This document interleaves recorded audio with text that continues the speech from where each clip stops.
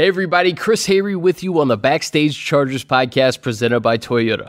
My guest this week is defensive backs coach Ron Milus. It was a great conversation with Coach, who has a homecoming this weekend. He's a Tacoma, Washington native, going back to Seattle on Sunday.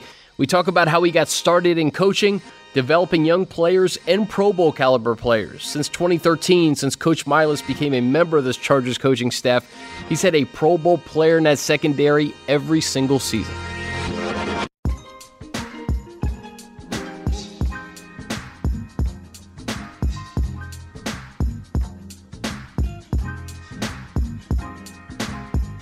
All right, welcome to episode 9 of the Backstage Chargers podcast presented by Toyota. Coming to you from the office of secondary coach Ron Milus.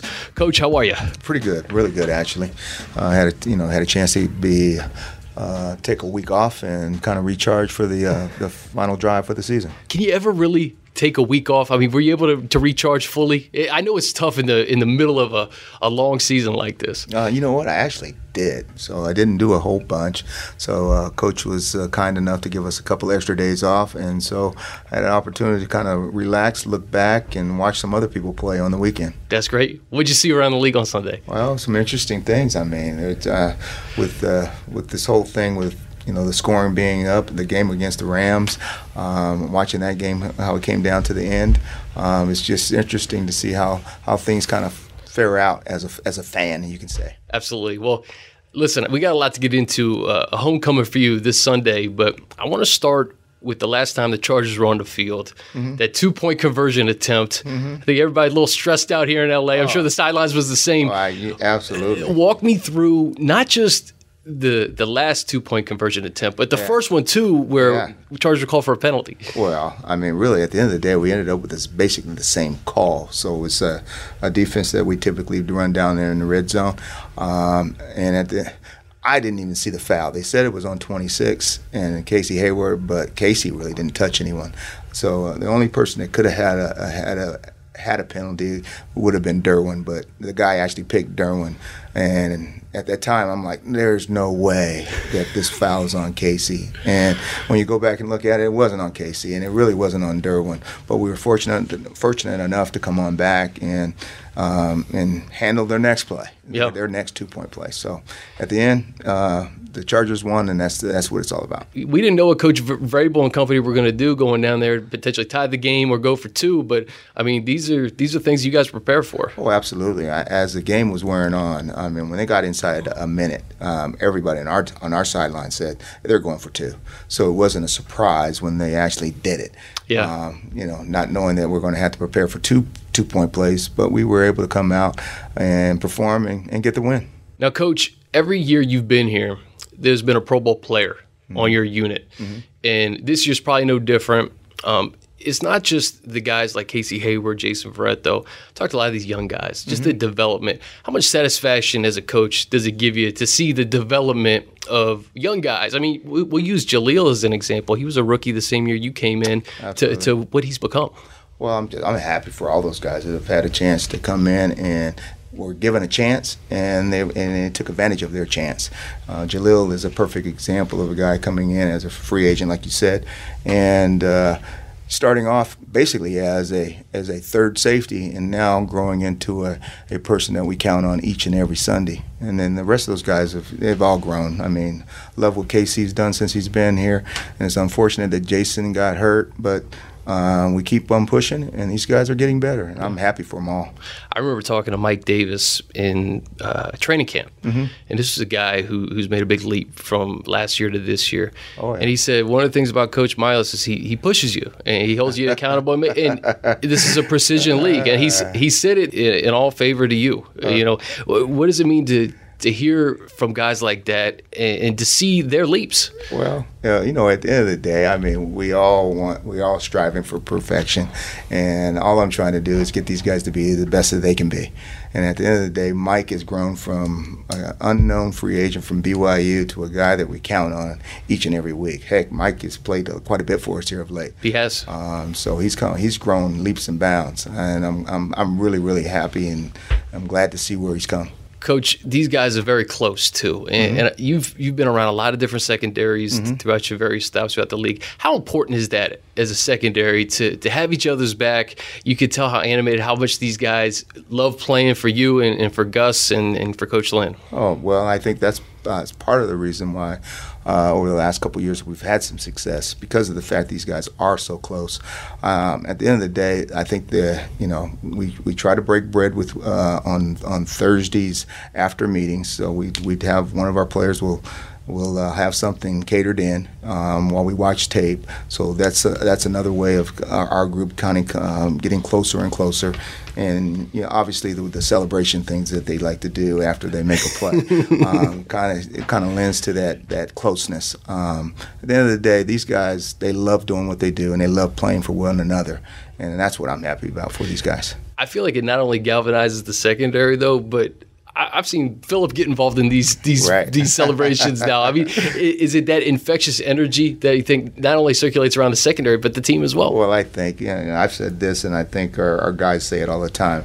If we bring energy, I'm talking about our secondary, the rest of these guys will come too. So I think that they've taken that at heart, especially guys like Jaleel and Casey Hayward. They are the ones that are stirring the pot. Yeah. And so they're bringing everybody else along.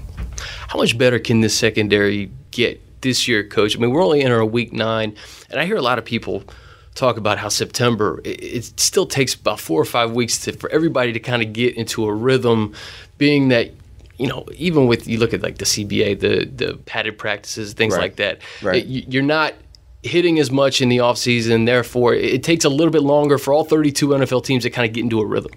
Well, I think for the most part, you can say that our guys are getting better right now. I think last year at this time, this is where we kind of hit our stride. Hopefully the same thing will happen.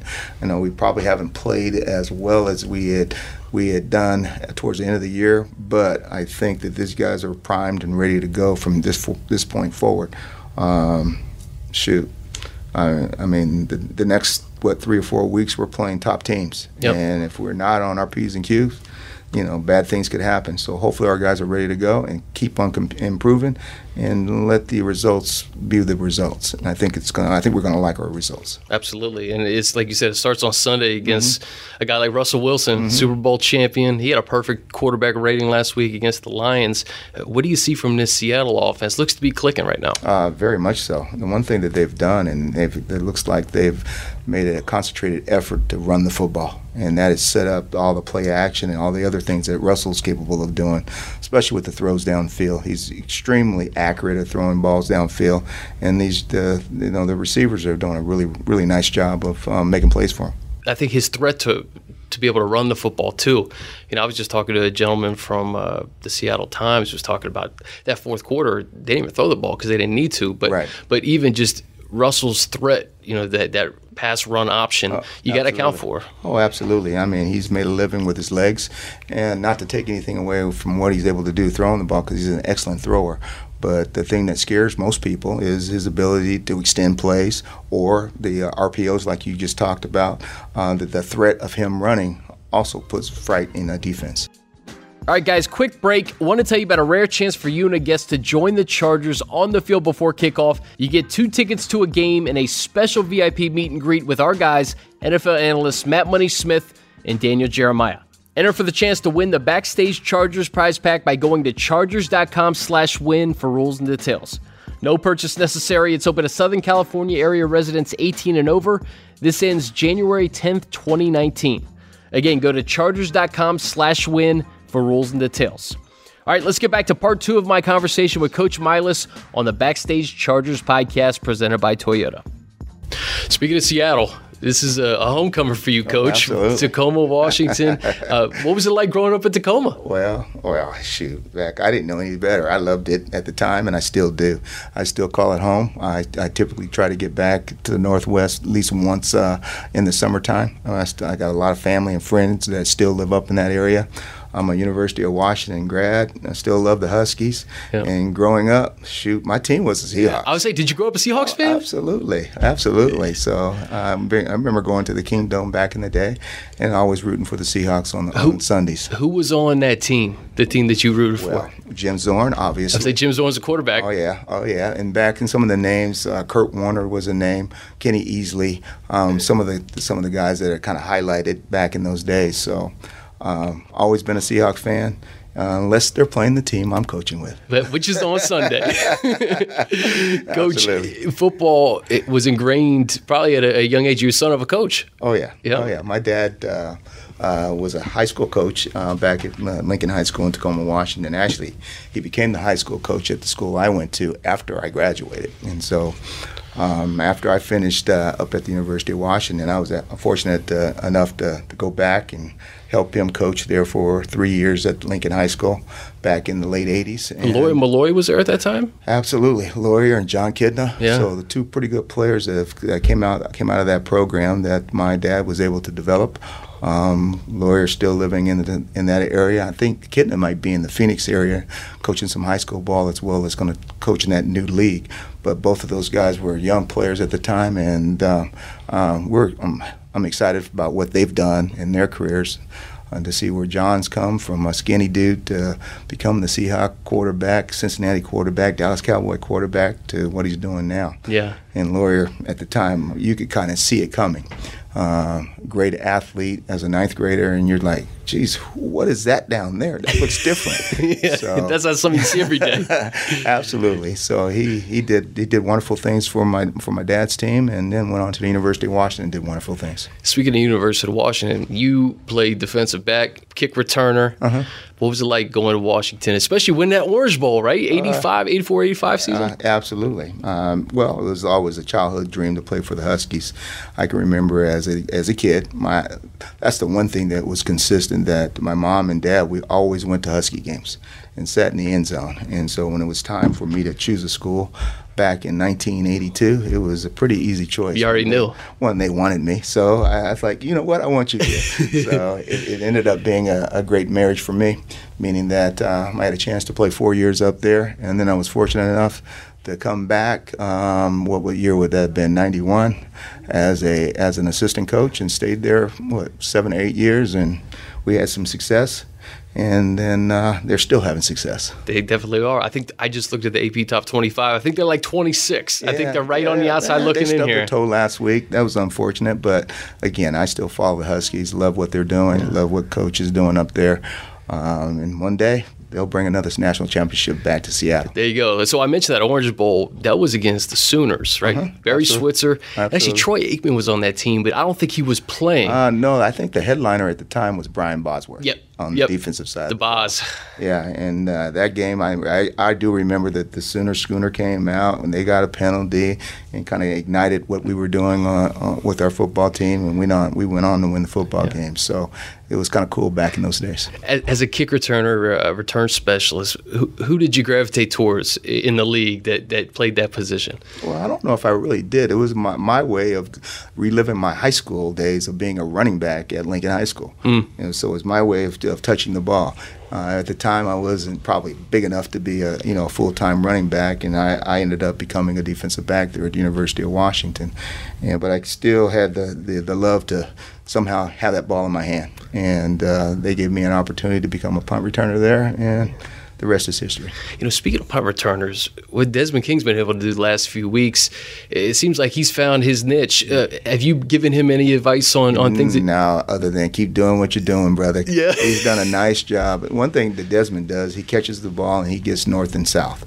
And once you do that, it's tough for the defense to react to you or to what you're doing. And he's got sure hands, and all he's trying to do is get a first down for us, and he's been doing a wonderful job of doing that for us.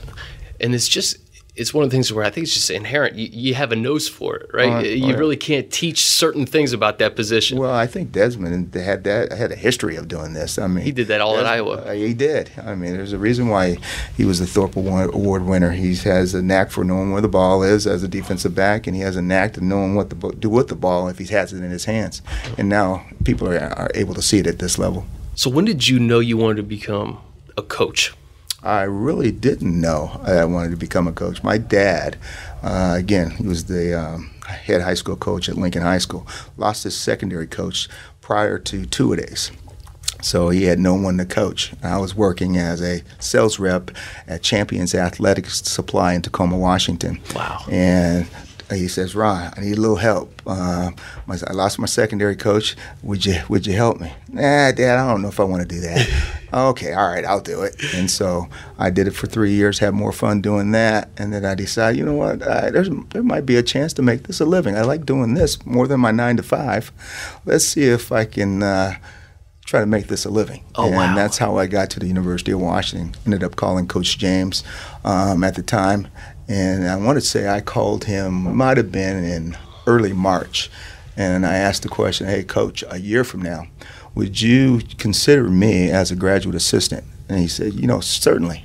So we small talked. And then probably about 2 weeks before spring ball, he gives me a call. Hey, I've got this position. I got a graduate assistant position here. Do you want it? And so I ended up taking it, quit my job, took the job, and the best thing that ever happened to me was that going back there that particular year, it was 1991, we ended up winning all of our games. We win the national championship. How about that? And the secondary coach at the time was Larry Slade, and Coach Slade was a great, great coach. He ended up, from that point, going on to be the defensive coordinator at Maryland, and so that position came open. And isn't it funny how this profession works? Absolutely. And so it's the first part of February, and I can't remember Coach James' secondary. I want to say it was Cindy or something of that nature. But anyway, she comes in, hey, Coach James wants to see you. I'm like, man, what did I do wrong? That was your first thought? Yeah. Oh, well, at the time, yeah. That was my first thought. And so I go in, and he says, hey, I've been watching you when you were down there at Lincoln High School, and I've watched what you've done here so far since you've been here. We're going to make you the DB coach or the corners coach here at Washington. I'm like, oh, my goodness. Wow. It was after, less than a year of being back. So the rest is history from that point on. Did you put added pressure on yourself knowing that, hey, this is big shoes to fill at that time in your career? Well, absolutely. I knew what I was getting into. I mean, we just won every game the year prior. And so obviously at the time the University of Washington was pretty much at the top of their game, and I was just trying to make sure I didn't mess it up. Yeah. So at the end of the day, everything worked out good. What's the biggest piece of advice that you've taken from your dad? And you've carried through not only through your college career as a coach, but your 18 years in the NFL? I guess the biggest thing would be treat people with respect and dignity, and it will come back full turn. And at least I try to. Yeah. And I think that's helped me in my career thus far. Treat people right, and they'll treat you right, and everything will turn out for the best. When did you realize you wanted to make that leap to the league, to the NFL? Well, I don't know if I ever knew I was going to do it. At the time, I was at Texas A&M. It was 1999. We had just finished up our season, and we were starting to look at our cut-ups. And so I can remember it was one day we're looking at our cut-ups. We took a break. And Tim Cassidy, who's the assistant athletic director at Arizona State now, was in charge of football operations of something like that. And he says, Ron, the Denver Broncos called. Hey, they want to talk to you. I'm like, right, Tim, no way. So I go back. We continue to watch tape, and we take another break. Hey, they called again. I think they're serious. You mean the Broncos who just won the Super Bowl about 2 years ago? He says, yeah. So, okay, I ended up talking to him. And the next thing you know, I'm a Denver Bronco after being less than a year there at A&M. Those parallels, though? Oh, absolutely. The fact that Washington coming off a one-loss season or undefeated season? Yeah, undefeated season. We won the national championship. And then the Broncos win the Super Bowl. 2 years later, they want you. Yeah, absolutely. And so the things that have happened to me to get me to this point, some people would say, no way, that didn't happen. Absolutely, it did happen. I mean, just for me to get into the coaching thing, someone had to leave their job on my dad's staff. To me to get to the University of Washington, someone had to leave to open up that position for me to get into. A year later, someone had to leave to get a promotion to a coordinator's job, and I happened to be there, was ready for it, and that's how I'm here. You get those opportunities, but you got to take advantage of them, and Absolutely. You certainly have. And I think, Coach, this is applicable to really any profession. If you work hard at something, sometimes you got to have a little luck along the way. Oh, yeah. You got to take advantage of those opportunities that present themselves. Oh, absolutely. And knock on wood, and I've been able to, and hopefully we'll continue to do this for years to come. Coach, as we get you out of here, I know this is a special weekend for you. What are your plans? I know there's not much family time when you have a road trip like this, but I imagine you have some family at the game. And actually, my wife and my youngest son, they're flying up to Seattle. My brother will be at the game, so I'll see all three of those guys there. I don't know about the rest of my family about coming. I see them during the summertime for the most part, so It is still a business trip. But they wanted to go up and see us play the Seahawks. So, kind of excited about it. Hopefully, the Chargers will prevail. Hopefully get to 6-2. Coach, after this game in Seattle, the back half of the year, the last 8, what do you like about how this team is playing overall and just moving forward, keeping that momentum going? Well, I think we're gaining confidence. Anytime you can win at the end of the game, that gives you confidence that you can prevail through anything. I mean, what happened against San Francisco, what happened against Tennessee, those things help our football team. So help our football team grow. Hopefully we'll get to Seattle, do the same thing, get ourselves a win up there, and then that'll push us to even better things down in the future. How important was that 10-day road trip for you guys? Well, I can say this. I know our players have said it. It brought us closer together, being on the road basically for 10 days straight, living in a hotel there in Cleveland, and then traveling on a plane, for 8, 9, 10 hours to another country, and you had to get to know each other for the most part, and then the same thing coming back. So I think it will help our team down the road. Everybody's all in, you can say, that we're ready for this last stretch of the season, and hopefully, like I said, it'll lead to bigger and better things. Well, Coach, we know it's a busy week. We know you're preparing for the Seahawks. Can't thank you enough for your time today. Not a problem. Thank you. All right, that's going to do it for episode number 9 of the Backstage Chargers podcast presented by Toyota. Now, this is a brand new podcast, so we need your help to move this up the charts on Apple Podcasts by giving us a rating and review. This podcast posts every Tuesday, and then be on the lookout for an all-new Chargers Weekly this Thursday, ready to get you ready for the Week 9 matchup against the Seattle Seahawks. Thanks so much for listening, and we'll see you back here next week.